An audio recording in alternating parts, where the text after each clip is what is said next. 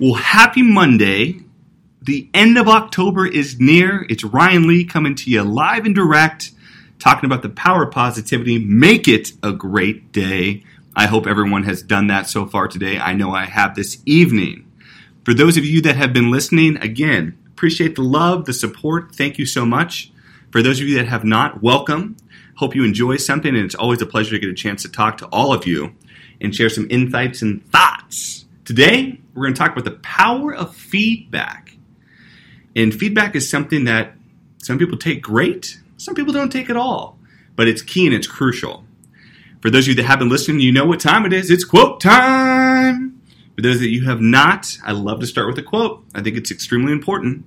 And today's quote is this: experience is a hard teacher because she gives you the test first and then the lesson afterward.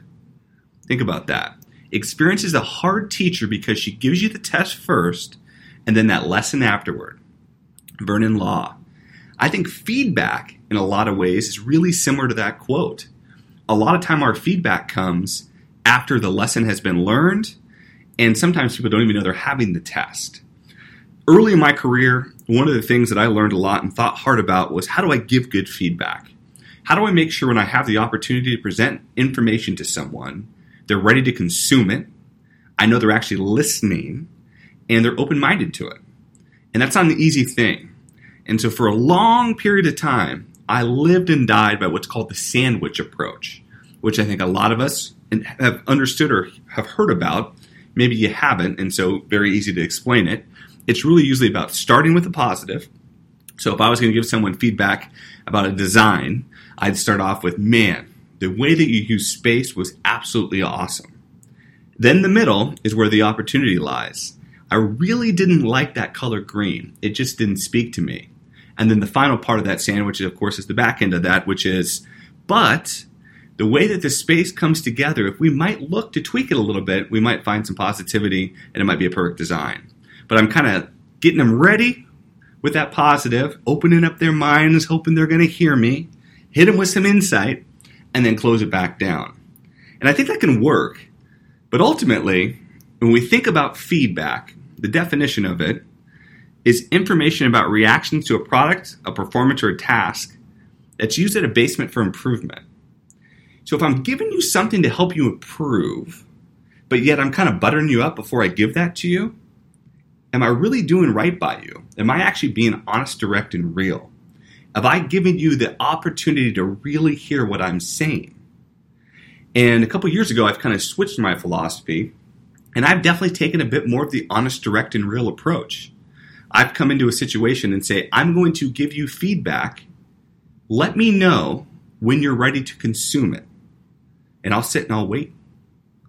And I'll make sure that someone's at a good mindset. But I want to give it to them. I want to be honest with them. I want to give them really good feedback that's pointed, and it always has a message behind it about how to improve. But I don't think I should have to sugarcoat it. And I don't think people want it sugarcoated. I think we got too much stuff in this world that we got, ready before it. I think honesty and just clarity is missing. And giving good feedback, I think you can do that. The one thing I'd say about feedback, though, is I think one of the biggest mistakes we make is we wait too long for it. Newsflash, when someone has done something in the past, chances are they can't probably change it. Unless they got a DeLorean and they're rolling back to 1985, I don't think they've got the skill. And neither do we. So when it's in the past, let's not hold the past against them. Let's use it to learn from it. But think about how long you go before you give feedback.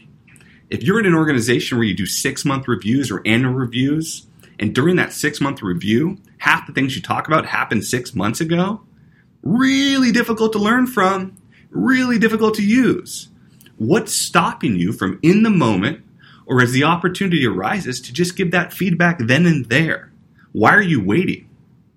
And when you give the feedback, is there constructive feedback? And what I mean by that is you just don't say something and expect somebody to get it. I didn't like the green. Well, why didn't I like the green? Well, as I was looking at the green, the emotional response that I got from it was X. If we were to look at a potential other shade, here's what I think could happen. I'm not just telling you I hate the green.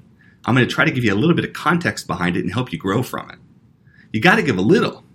You can't just come in and just slam the door. You got to make sure that there's another door, a window or something that's open and available to take advantage of. But at the same time, a lot of things that you learn from a la mistakes are just that. They're learning opportunities. It's not a negative thing. Now, I do think negatives creep in if we keep making the same mistake over and over and over again. As we know, I believe Einstein said, that's the definition of insanity, expecting a different result from the same thing we do over and over again with no change. And that's not what I'm advocating for. But what I am saying is we can take things that have happened in the past, use those as stepping stones to move forward with, but we're not going to dwell on them, and we're not going to expect the past to be able to be changed. But I do think that we need to do a better job of giving good real-time feedback. The other thing that I think you can learn a lot from is how someone wants to receive it. I've talked to a lot of people. Some people love it verbally. It's a great opportunity to go back and forth and share that insight. Others would prefer that you write it down. Also awesome. Others would prefer, I think, sometimes to get feedback from asking questions, and then they might want to wait a little time before they respond. All great. But the key there is ask. Ask the question. How do you want to get feedback? And then from there, you can tailor your feedback to where you know someone can hear you and take that feedback and move forward with it. Again, I don't think you got to have positive, negative, positive. I think you just got to have realism. But in order to find the real, you got to understand your audience and you got to ask really good questions about how they want to receive it. But I also stand behind the real-time philosophy. If you see something, say something. It's a great opportunity. It's not a negative. Everybody sets out to get better. I really, truly believe that. Everyone wants to build something great. I really, truly believe that. But in order for that to happen, you got to be a great teammate. You got to give them good, constant, reliable, real-time feedback. And you got to make sure that they can do the same for you. One of the best ways to get feedback is knowing it's a two-way street. And you have to be open to receiving feedback on your end as well. So over the next week, one of the things I'd love for you to think about is, can you give it to them real? Would you like to just get it real? Do you need any sugar, or do you just want to eat it? Do you want to know it? You want to get right down to it. Are you doing it in real time? Are you taking advantage of the opportunity to learn from it? Are you holding the past against someone? Remember, you can't change it unless we're going back in time. We'll call Michael J. Fox to see if we can get on the passenger seat of that DeLorean, but I don't think we're going to be able to. But it does have sweet shoes. I like those Nike lace-ups. Big shout out there. But again, we can't change the past, but we can learn from it. And are we asking people how they want to receive feedback? And are we making sure and following that and honoring that? Are we using the right mechanism? Is it verbal? Is it written? What works best for them?